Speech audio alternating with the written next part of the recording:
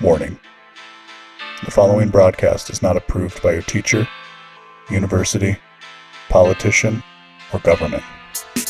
Side effects may include skepticism, better reasoning skills, liberty, peace, and an escape from the woke. Welcome to the show. I am your host, LB Moniz, and this is the Been Awake podcast for better sense making. If you are within the sound of my voice, welcome. Thanks for stopping by. Make sure that you get all the updates. I don't just do a podcast. This is live streaming on YouTube right now. I try to do that sometimes. Maybe I'll get better about it in the future. So, we're live streaming on YouTube, but if you never wanted to miss anything that I produce, make sure you're subscribed at BeenAwake.com. The Been Awake Project for Better Sense Making is what we're trying to do. And before the 1-year anniversary of the website of my first post, you can join the mission of Better Sense Making and receive a lifetime discount of 50% off. That's my thank you for supporting me before this goes big. Well, I didn't end up doing an episode last week for a few reasons, mostly going out and having fun, frankly. And it's important. It is important to have fun. And I'm happy to report that even a city like Chicago is back, baby. The bars are packed. People are hanging out. Bad decisions are being made. Living in a place like Chicago, the impression is always about how violent it is. And I'd be lying if I said there wasn't an increase in violence. But if you recall, if you're a careful listener of the show, we talked about this a few weeks ago, which is to say it's kind of inevitable that this summer 2021 is going to be more violent than some previous summers on record, because in general, the level of like petty violence and so on increases when the temperature goes up, right? As temperatures get hotter, there's like a correlation there between levels of violence. Right now, a lot of people are out there getting in fights in the winter. We tend to want to stay at home during those months. So, there is an increase of violence. And if you look at the mainstream media, if you look at the corporate press, they're going to be talking about all the violence. And so you might get confused and think that it's in the entire city. And it never is, because violence is always highly localized. Now, again, people that I were hanging out with I actually do know a couple of guys that got mugged, which is a far departure from the Chicago that I'm used to growing up in, or at least, living near, I guess would be the more appropriate thing. But I wanted to start this week's episode. I've got 3 pieces that I wrote this week at BeenAwake.com. I also have a couple of tweet threads that I put out in regards to the developing situation in Cuba. If you didn't know, you will by the end of this episode. Certainly, I am a second-generation Cuban American. My grandparents came over from Cuba. It's where I get the name Moniz from. So it's something very close to my heart. It's a huge reason why I am the person I am today. Has a lot to do with my intellectual journey, but we're going to get into that. I want to start today's episode, though, by giving thanks and rejecting meaninglessness. Meaninglessness. That's a fun word to say. So, last week was actually my birthday week, and I maybe this is a guy thing. Maybe it's a me thing. If you're an astrology fan, maybe it's a Cancer thing. But my birthday was last week, July 15th, and I tend to get a little sour. Not sour, dour would be the right word. I get a little, what up, Rogue? I tend to get a little, I get a little sad or pensive, all these different words when it's my birthday. Kind of taking a look at, kind of where I am, where I want to be. So it's just kind of an inevitable thing. And it wasn't particularly interesting, but like last week I went on a date and it went better in my mind than it did in reality. And so that kind of had me down, right? So I write at BeenAwake.com. I wasn't in the best spirits yesterday. In fact, I felt pretty lousy. The reason why is not particularly interesting, but suffice to say, some days your humble author feels tired of existence. Last night, as I attempted to fall asleep, I was contemplating the purpose of my existence, and I felt the warm tendrils of nihilism reaching from the deep abyss within one's mind to pull me deeper. In the moment, my own advice was put squarely in my face. I'd be lying if I said that my words, the advice that I give myself and to other people, gave me any comfort. But then I did have a good night's sleep. I'm flying for work today. I actually wrote this piece at the airport. I'm flying for work. Nothing particularly interesting about that, except to note that there are a lot more of us cheating with the mask mandates than there used to be. I had a few experiences that morning that reminded me that the case for nihilism or the black pill is very boring. It's a very boring mode of thinking to trap yourself in. Now, as a quick aside, I did put a poll out on Twitter where I asked, is the black pill synonymous with nihilism? I would have said yes beforehand, but people actually gave some pretty good reasoning as to why they are not synonymous, although there is correlation between the terms. But it's a trap. It's a mind trap that you will put yourself in. I was also reminded of why it is good to give thanks.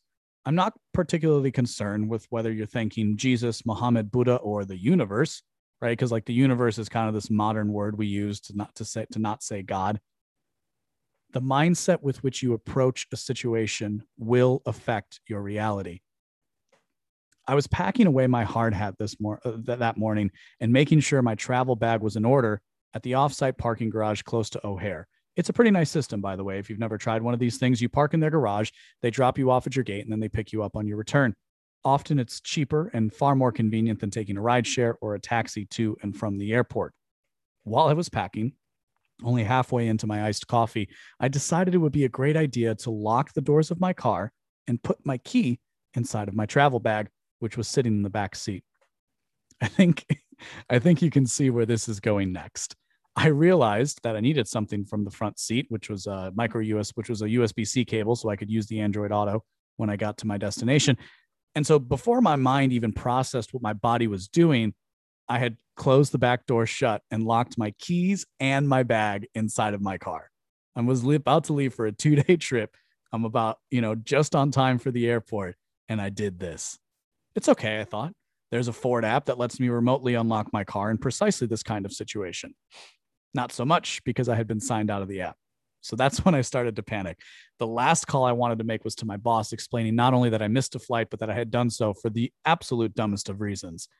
In fact, I had my ID in my pocket at the time. So I had my driver's license in my pocket. I had pulled it out of my wallet because, you can't have things in your pockets when you go through security because government. So I even had the thought of like, maybe I just go to Nebraska with no bag. It would have meant leaving my laptop behind though. So that wasn't really a good solution for the problem that I faced. I searched for alternative flights as I waited for the elevator to go downstairs. I needed to confirm that the garage would let in AAA before I bothered to call them. There were no other morning flights left from my destination, which was rural Nebraska. So I was going to have to rely on AAA being timely, which, if you know anything about AAA, didn't bode well for me. It appeared that I was, screwed. Then a tiny miracle happened. One of the employees at the parking garage had the exact same door opening kit that the AAA employee would have, and he said he could open my door free of charge.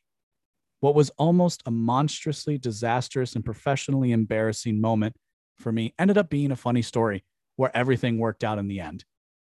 If I had let myself still feel bad for what had happened to me a couple of days before, if I had let myself wallow in the meaningless and in the supposed meaninglessness of existence, if I had let nihilism, and this is a decision I made long ago, right, was to reject nihilism. But in the moments when you're feeling down, when you're feeling like the world is against you and there's no hope for the future, and we all get this way, or at least I do. I certainly have my ebbs and flows of personality where I'm highly motivated, highly energetic, highly entertaining. And I have moments where I'm just sullen and reserved and removed from the people that I spend time around and people that I care about. This is just part of being human. You see, at the end of the day, I believe it's a choice. I believe it's a choice, whether it's kind of like Bram Stoker's Dracula, where you have to invite Dracula across your threshold. You have to invite nihilism across your threshold. You have to give into something like that, the meaninglessness of existence. By the way, even if there is no intrinsic meaning, like the Christians or others would argue, it doesn't mean you can't find purpose or you can't create your own meaning. That's the existentialist response. And that tends to be what I believe. If I had let myself wallow when I locked my keys in the car, and allowed the mantra of nothing matters to win in my mind, that day could have cascaded into a fiasco of my own creation. Instead, I chose to do what I needed to do to get things done.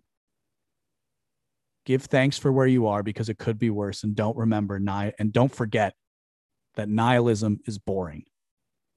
I have never understood in my study of philosophy and my study of ideas, I have never understood why people would devote so much time to meaninglessness. There's a historical case to be made for some nihilist thinkers, just like there's a historical case to be made for anarchist thinkers like Emma Goldman, right? People exist within history. They don't exist ex parte. They don't exist outside of history. We are limited creatures, and so we only have limited knowledge that's largely a product of the age that we live in. I don't know. This is just a fun little piece. That's a very true story of exactly what happened to me. And it did remind me to just kind of give thanks for the little things and be happy when things go your way, because it's very easy to think that nothing's going your way. And that has a compounding effect, right? I've talked about this recently elsewhere, but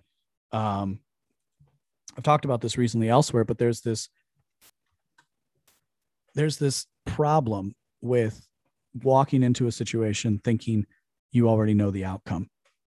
And I'm guilty of this myself. I'm something that I'm kind of working on as it relates to like when I hang out with groups of people now, where you kind of you take your conclusion for granted and you just assume that it's going to go exactly the way you want. So in some instances, right, like I could have thought, well, my life is ruined, right?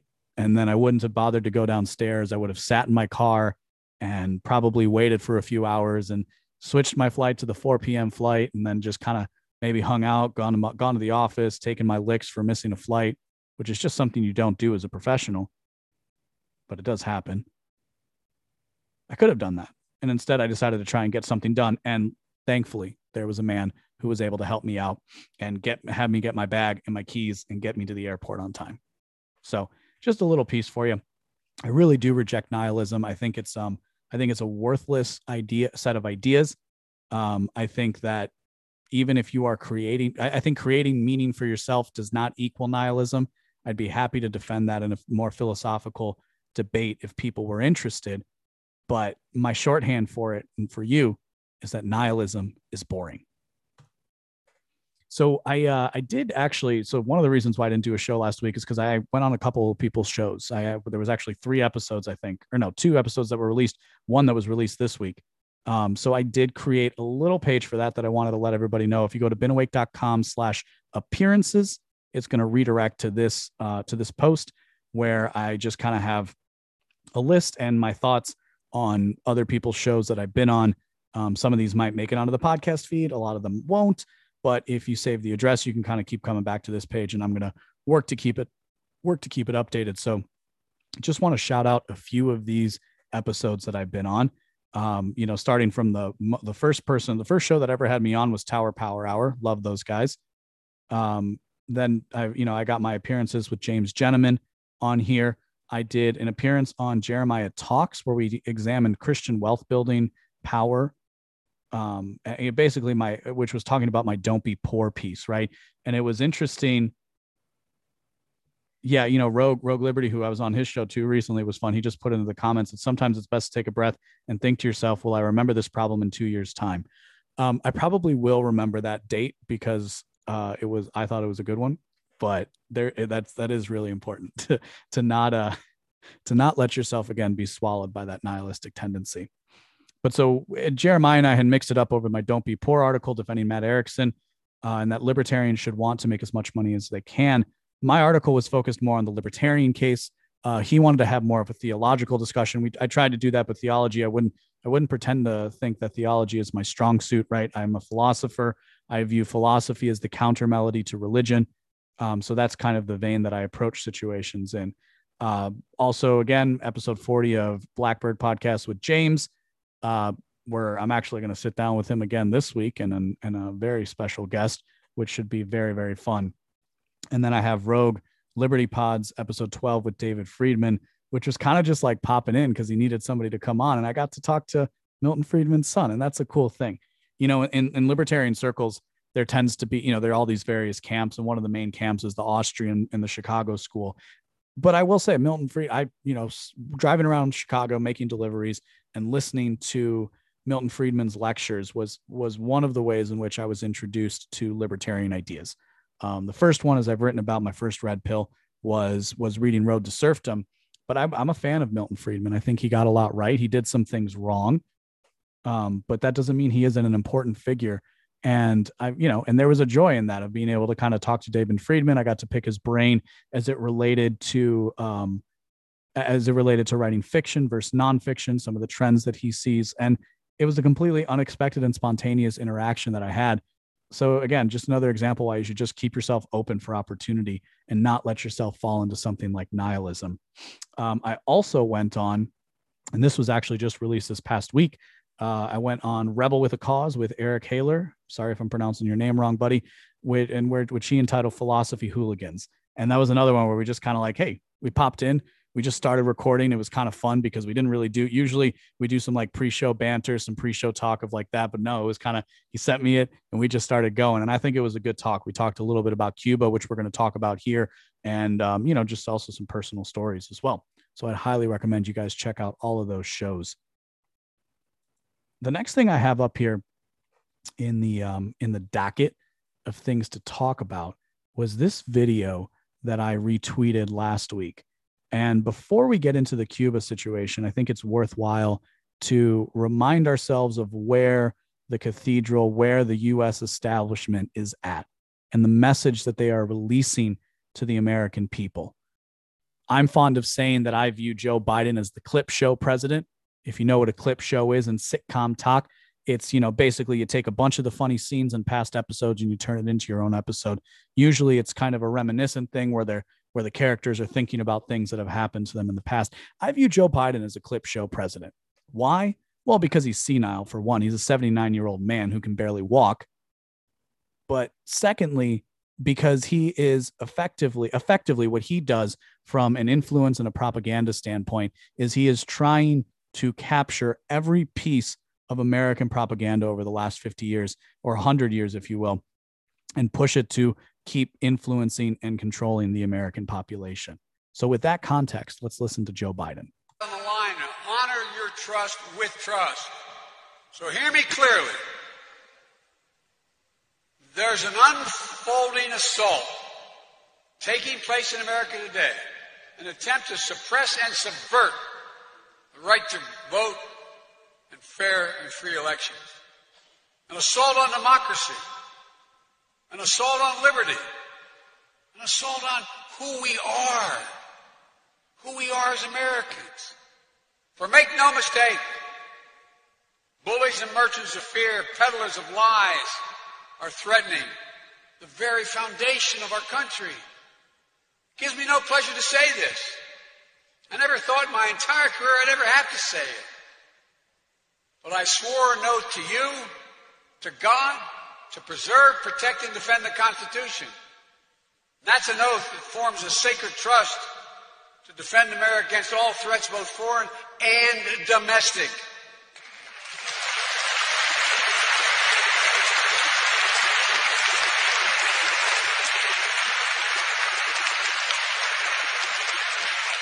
The assault on free and fair elections is just such a threat, literally. I've said it before. We're facing the most significant test of our democracy since the Civil War. That's not hyperbole. Since the Civil War. The Confederates, back then, never breached the Capitol, as insurrectionists did on January the 6th.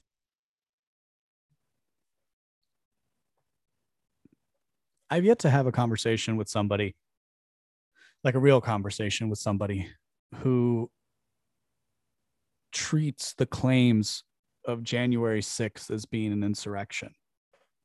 I'm not sure what kind of a conversation can really be had with that kind of person. What I endeavor to show you when I play clips like this and when I talk about things on my show is the way in which these words are being used to control the population. The way in which these words are used to manipulate reality for the benefit of powerful people. there are these little glimmers of what the world to come is. And I think, unfortunately, right, this isn't I don't say this with any joy. I think that this is where we're heading. We're heading, what Joe Biden is actually talking about are states like Georgia and Texas passing new voting laws. And I covered the Georgia ones in particular on this show. I haven't really looked into the Texas ones because, well, frankly, voting rights aren't that interesting to me. I think most of the time what you see people implement are basic voter ID laws, which you have to show an ID to do literally anything in this country. So it bears no relevance to me whether people should show an ID before they should vote. But what it does is it relies on the stories you were told in your youth of the bad days of America. In 2016, when Donald Trump was elected and the corporate press couldn't believe what they had done because they were the ones who elevated Donald Trump at the behest of the Clinton campaign. What did they say? They didn't come to terms with what people were responding to in Trump's rhetoric, even though some of it was bad. No, that's not what people in power do. What the people who are in power do is maintain and further their power and influence. So what did they say? They said it was the fault of Russia. Why did they choose Russia? Well, I think in part because the U.S. government spent 50 years after World War II propagandizing people against the Russian government, with some exception.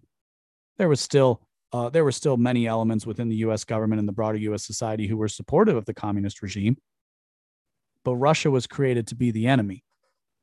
And it was always obvious to me that part of the Russian narrative is about that latent propaganda that still exists within people's minds. You know, people over a certain age who are more likely to watch cable news, those types of people are going to respond to that Red Scare mentality because it's what they grew up with. And it is in that way that I believe Joe Biden is a clip show president. This gets more to the idea of the episode. This next tweet that I have pulled up on the screen in front of me.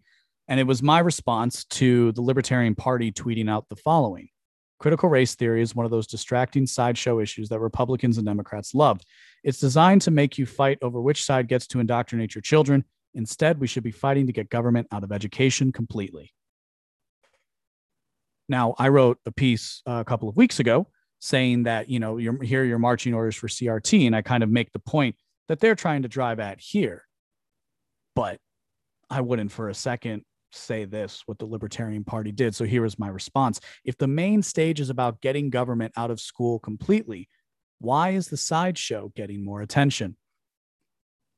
Absent abolition of government schools, it seems fairly obvious that libertarians should oppose the broader field of critical theory being made canon in government school.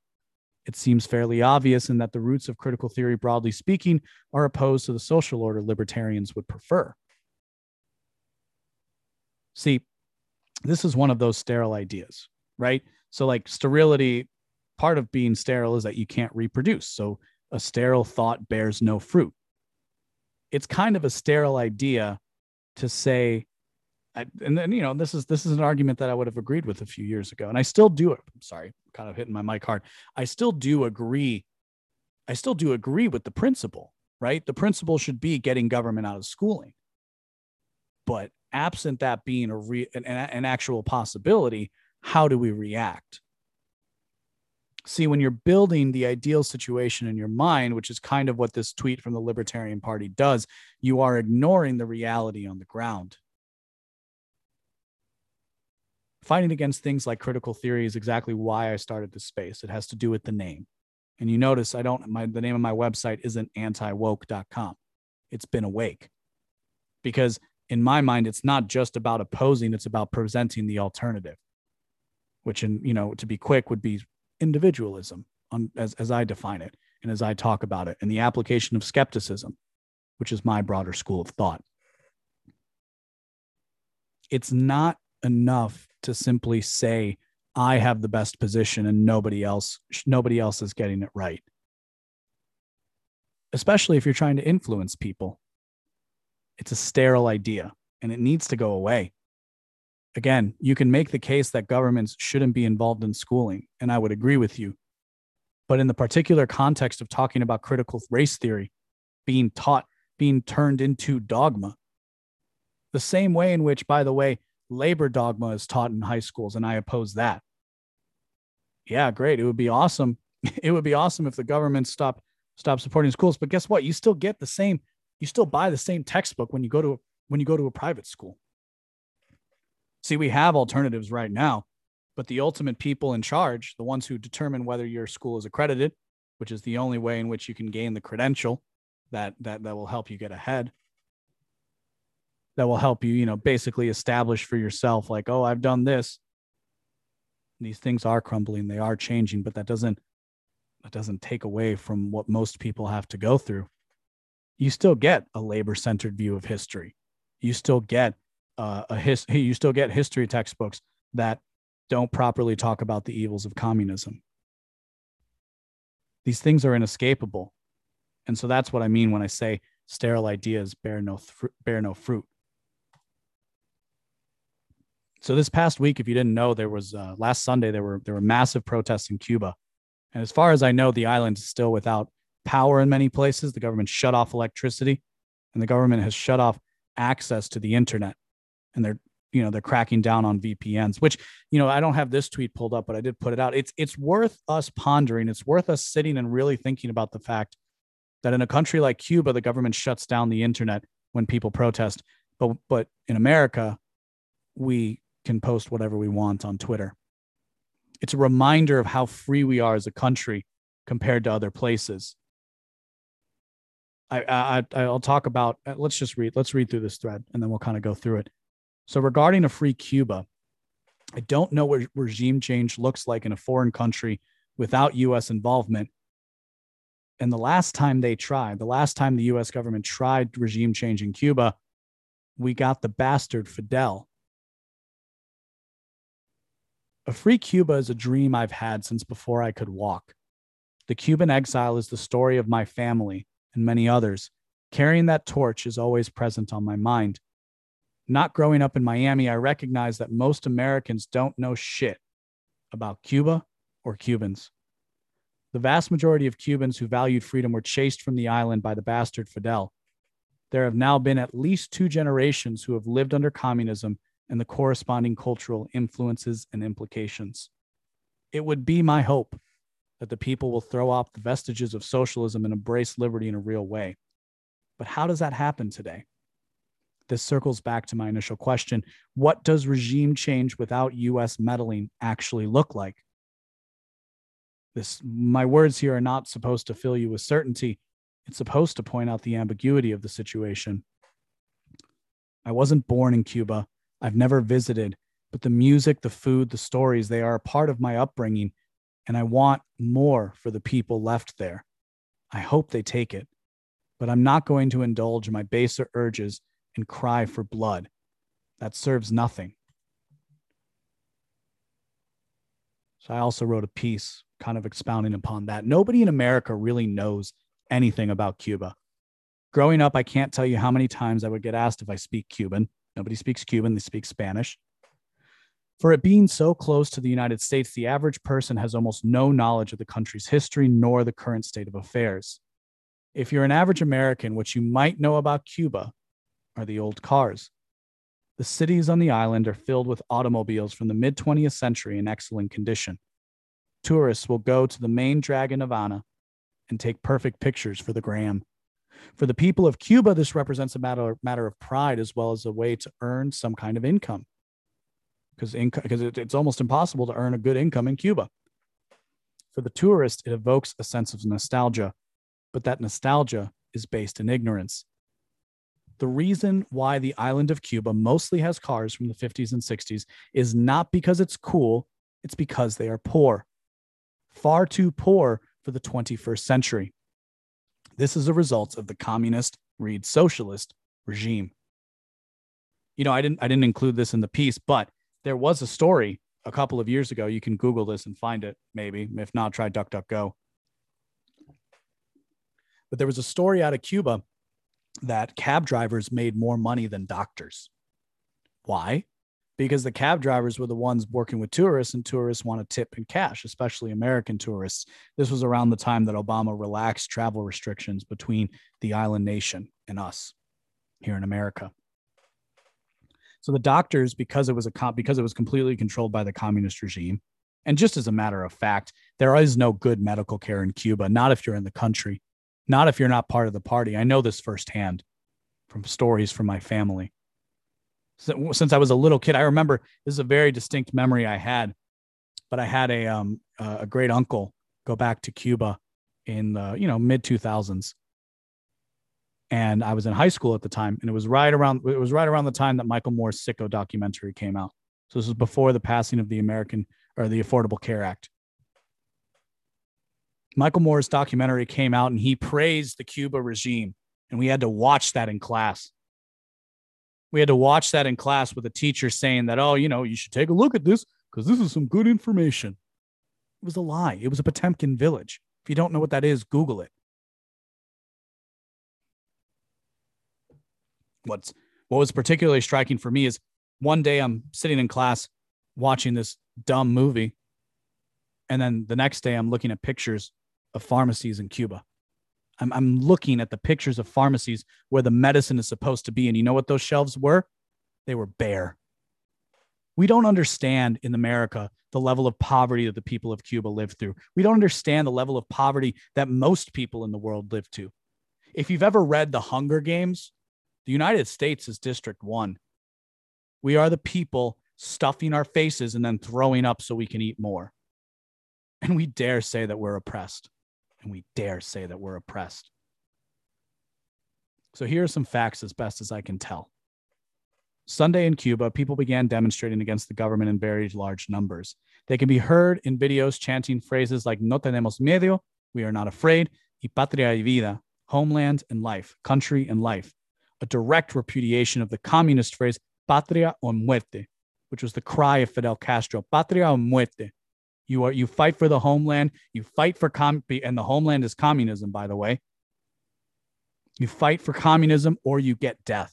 That's the story of Cuba from 70 years ago. Patria o muerte. Subsequently, the communist regime has and will continue to crack down on the people. I've heard from personal accounts that police are roaming around looking for anybody outside of their homes. Meanwhile, the Wall Street Journal reports that Cuba's communist government intensified its crackdowns against demonstrators and activists on Monday, deploying security forces across the country and arresting at least 80 people, many of whose whereabouts are still unknown, activists said. They're likely dead. People just disappear in Cuba. That's the kind of country it is. Here in America, you can go and you can contribute to a bail fund that lets rapists out of jail. Not that they're in jail for that. They're in jail for protesting, but they were convicted rapists. That's the kind of country this. In a country like Cuba, your friend disappears and you don't know whether they got a bullet in the head or they're sitting in a dark hole. I've seen reports now that it's well over 150, almost 200 people missing in regards to these protests. This means that they are beaten or even worse by government agents. I watched a video. I tried looking for it because I have a great piece coming out tomorrow. So make sure you're subscribed to BeenAwake.com so that you get that in your email inbox. I have a great piece coming out tomorrow, and I needed to look for some of the horrible things that I've seen this week on Instagram and Twitter, reposts from social media platforms like TikTok, and I couldn't find it, and I'm kind of glad I didn't because I don't like watching really dark things. I try not to let that into my psyche, but you have to sometimes. And this is one of those instances. I watched a video of a 13-year-old be shot by the police. You think there's gun ownership in Cuba? You think there's any risk of the people shooting back? Not right now. The government confiscated all those weapons 70 years ago. The people live in poverty. There's no, but I watched a video of a young black man, unarmed black man, shot by the Cuban police. Where's the outcry from Black Lives Matter? If you're wondering, you should make sure you're subscribed because that's tomorrow's post. I'm recording this and I'll release this on 7/18, by the way. Here's the thing. Why are you paying attention to this story? It could be that this is a change in the direction of a country my grandparents and so many Cuban exiles wanted. It could be that this is the change that we've been waiting for as Cuban exiles, but I'm not so sure. Most of what the average American knows about Cuba is a lie, and this includes many who travel to the country. Movies like Michael Moore's Sicko painted the picture of a country with wonderful medical care. This is a lie. Sure, you can receive passing medical care if you're a concerned party member or connected party member. For the vast majority of the population, especially those in rural areas, there is no 21st century medicine available. Part of the reason for this is the main reason for this is the lack of any real economy in Cuba. As one of the few remaining regimes that practice the failed ideals of communism, the government has complete control over all economic activity. You know, they can't go fishing. You can't just go fish off the coast in the ocean if you're a Cuban citizen. The government controls that. The rest of the developed world is struggling with massive shortages. There are labor shortages, material shortages, consumer shortages, and so on. Even without the crushing economic embargo the U.S. imposes against the island, the regime of Cuba would still have the same issues that they are seeing now. See, we are seeing, let me reiterate this point so it sticks. We're seeing shortages across the economy here in the United States. And we're also seeing rising inflation as a result of all the money printing. Not a great economic condition, but we are so wealthy in the developed world that thankfully most of us still have a job who want one. Most of us still can put food on the table. Most of us can still live at relatively close to the standard of living that we have been in the recent past. When these kinds of shortages in the global economy hit a place like Cuba, it is far worse because they don't have the level of wealth that we do. The corporate press and Twitter are lying when they say that this has to do with a lack of access to the vaccines for COVID-19. Let me ask you this question to illuminate the point. Would you care about getting a shot if you were on the verge of starvation? I didn't think so. If you travel in rural America like I do, you will find empty shelves in gas stations and Walmarts. This is a shocking thing to see as an American, but for a Cuban, empty shelves is what they know. There's a beautiful video, if you go and look for it, of a man who just got from Cuba, and he walks into a supermarket and he sees all the food and he starts crying because he's never seen anything like that. This is real, man. This is like, it's the same thing with North Korea. This is just particularly, there is an emotional connection here for me. If we have issues getting our favorite brand of coffee in America, which I did recently, imagine how much worse it is in the island nation. The last time the U.S. tried regime change, we ended up with the bastard Fidel. I've been trying to answer for myself, as my tweet thread alluded to, what does regime change look like in a world without the American government at the center of it? Certainly, I can't think of one in the 21st century that didn't have the fingerprints of at least covert elements of the CIA, if not overt support of the federal government. I want the people of Cuba to be free. I want the island to be rich and the people prosperous. I want to be able to walk where my grandparents grew up. And I do look forward to spitting on Fidel's grave. I will do what I can for the people of Cuba. Part of that is writing and talking about it. But they are the ones who must free themselves. It can't be the U.S. government or things will get worse. If you're interested in ways of subverting the regime, you should share the song Patria y Vida by Yutel, Gente de Zona, de Semer Bueno y Michael. These are Cuban artists who live in exile, who wrote a beautiful song with English subtitles on the YouTube video that, talk about the cries for freedom.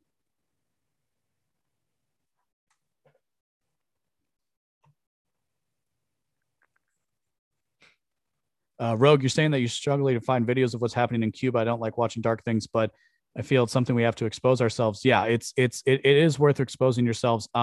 There is a great person to follow, and this is definitely something that I should shout out, is oh gosh, why can't I remember her name right now? This is going to bug me. I have to look this up. What is her name? I just retweeted her. But there is darn it. All right. Sorry, this isn't going to make for good podcasting, but it is part of live streaming. We're just going to take a quick scroll down my Twitter timeline. I'm going to walk you through it until I find that darn tweet. Yoni Sanchez. Yoni Sanchez is a great person to follow. She is a Cuban journalist living in Cuba. Yoni Sanchez. So this is her profile. You can find her stuff on my profile, but she's a good place to start. And then I can also, I'm personally trying to find more sources, that are putting out the stuff. I also just have a lot of friends who live in Miami. So if you kind of look for stuff happening out of Miami is where you're going to see a lot of these reposts on TikTok and Instagram. So that's what I would recommend if you're looking for more of this kind of stuff, because it is difficult. And there aren't a lot of mainstream sources covering it, which is why I'm trying to at least bring light to it in the small way that I can. So let's go through. So one person in particular who got some heat on Twitter is Martha Bueno in Miami. She is running for office as a libertarian. And she has kind of been, she's been a Cuban about this whole situation. Again, I want to reiterate the point of like, I normally consider myself somebody who's very detached, and I try to keep as close to an objective lens over situations as I can, but I would be lying. I would be lying if I said I could maintain that kind of objectivity when it comes to, Cuba. Here's a story from my past. There was a guy in high school who, they were trying to get a rise out of me. And I've written about how I used to be a pretty good mark for trolls. And I've learned from that. But there was this one guy in particular who, started like mocking me about the Cuba situation and being Cuban. He's like, oh, but I was just talking to my buddy Fidel and he said everything is good. And I got in the guy's face. I'm not usually a violent person, but I had my throat around his neck and pushed him up against the lockers. And I was like, what did you say? And he said, well, that's my, my buddy Fidel. He's an ice cream man. Again, this was a stupid thing, but I'm trying to draw the point that when you're close to these kinds of situations, it can be difficult for you to maintain some kind of objectivity. And Twitter is the point. The point of Twitter is constant in-group signaling that the out-group sees. Moreover, if you choose ignorance, you can ascribe whatever context you wish. And this is where I got the idea of sterile ideas bearing no fruit. Is this Twitter thread that I have pulled up in front of me. So Martha tweets, if you think what's happening in Cuba is because the USA has an embargo, I kindly ask that you inform yourself. Cuba is able to trade freely with many countries, including the USA. The embargo prohibits the US from extending credit to Cuba. So this is a very technical argument about exactly what is part of the trade embargo, which isn't as much as you might think. Somebody decided to quote tweet her and say, interesting take from someone who claims the libertarian title. Sure, what's happening there isn't solely caused by the embargo, but it harms people more than the government and has allowed the regime to maintain a chokehold on technology and information. That's just not true. We trade with countries like China quite openly. Tell me, do they have free and open information? We have completely normalized relations with China. In fact, most of our stuff comes from there. They're a communist regime that just celebrated 100 years. This is why these ideas are sterile, by the way. It's not that they are invalid. It's not that they don't have a point. It's that they bear no fruit. It stops your thinking because it borders on dogmatism. See, the dogmatic point of view is like, well, embargoes are bad, so embargoes are the reason for the issue. And look, I support releasing the embargoes of Cuba. That doesn't make them a rich country overnight. It won't. It can't. And I get that people are ignorant about a situation. And in fact, this is a great reminder of the ignorance that you can have as an individual. There's nothing wrong with being ignorant. What's wrong is choosing ignorance. Let me be precise. What's wrong is choosing ignorance and still thinking your opinion matters. If you choose ignorance, I have no issues with you. Ignorance is bliss. Please live a beautiful life. But if you are going to enter into a space where knowledge is important, where context matters, then you best do the best you can to find things, and you should be open to people when they try to correct you. Americans don't give a shit about Cuba, but exiled Cubans do. We know a little bit about the situation. And a beautiful white pill for me is actually how even lefty Cubans, Because there are segments, especially millennials and Gen Zs, who are raised in this country that they consider themselves progressive. They consider themselves liberal. They consider themselves people of the left. They see through the bullshit. They see through the bullshit because they understand the suffering of the people they still know in Cuba. So don't come at me with sterile ideas. They're fine. Come at me with sterile ideas because I'm going to combat them. I understand the point, and I agree with the point that economic embargoes are not a good foreign policy. That doesn't fix things for the people of Cuba. You know, one thing that I realized in the aftermath of this situation is that I don't know the history of Cuba as well as I thought, because I'm trying to put things out there as best I can, and I don't feel as I'm as good as I could be in talking about the history of Cuba. Dave Smith put out a podcast where he tried to talk about it, and he got some things wrong. But, you know, Cuba is very close to America, like just geographically considering. But I was raised with the stories. My point, I was raised with the stories of what happened when people left. And that's what I endeavor to talk about. There is a great movie, though, if you want it. And I just wanted to make sure there's a great movie. If you haven't seen it, if you wanted a dramatization of what it was like during the revolution, I'd highly recommend. And that movie is called The Lost City. It's from 2005. So it's a little bit on the long side, but it was well done, and it takes the proper tone against communism. So I'd recommend that. If you haven't, if you want to know what the revolution of Cuba was like, that would be where I'd start.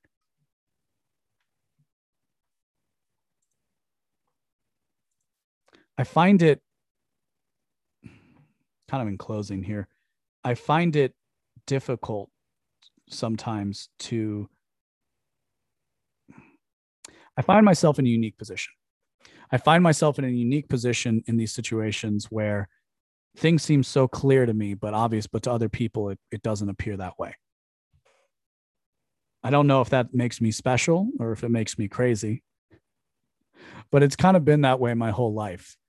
I said on Rebel with a Cause, I said on the podcast that I did with Eric, that if the circumstances of my birth wasn't that my grandparents were refugees from Cuba, I would have likely become a very good Marxist professor, a very, very good one, which is kind of an interesting thing to try and work through. I've talked before about the paradox of my existence. You might notice I like the word paradox. Part of it's because I think my existence is a paradox. Why? Because if the world that I envisioned, if the history that I wanted to have happen had occurred, I never would exist. See, my mom married a gringo. My mom married an American. So if my grandparents hadn't come from Cuba and my mom hadn't been born here, she wouldn't have married my dad and I wouldn't exist. It's a weird thing to contend with. And I think a lot of the children and grandchildren of refugees have similar stories. It's a weird thing to think about, that I would have never existed if it wasn't for communism. And yet I fight against communism with everything that I have. Sometimes in life, there really aren't good answers for things. Sometimes it's worth just pondering and questioning. And sometimes it's worth going through the motions and making sure that you understand just exactly what's going on. So if you want to choose ignorance, that by all means, but if you want to understand the world better, if you want to engage in better sense making, then I hope you join me at beenawake.com. Subscribe with your email address, and together we can bring better sense making to the world.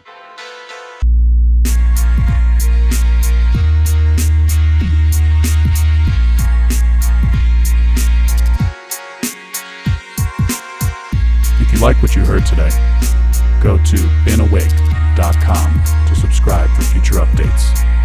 My name is LB Muniz, and I am not one with the woke.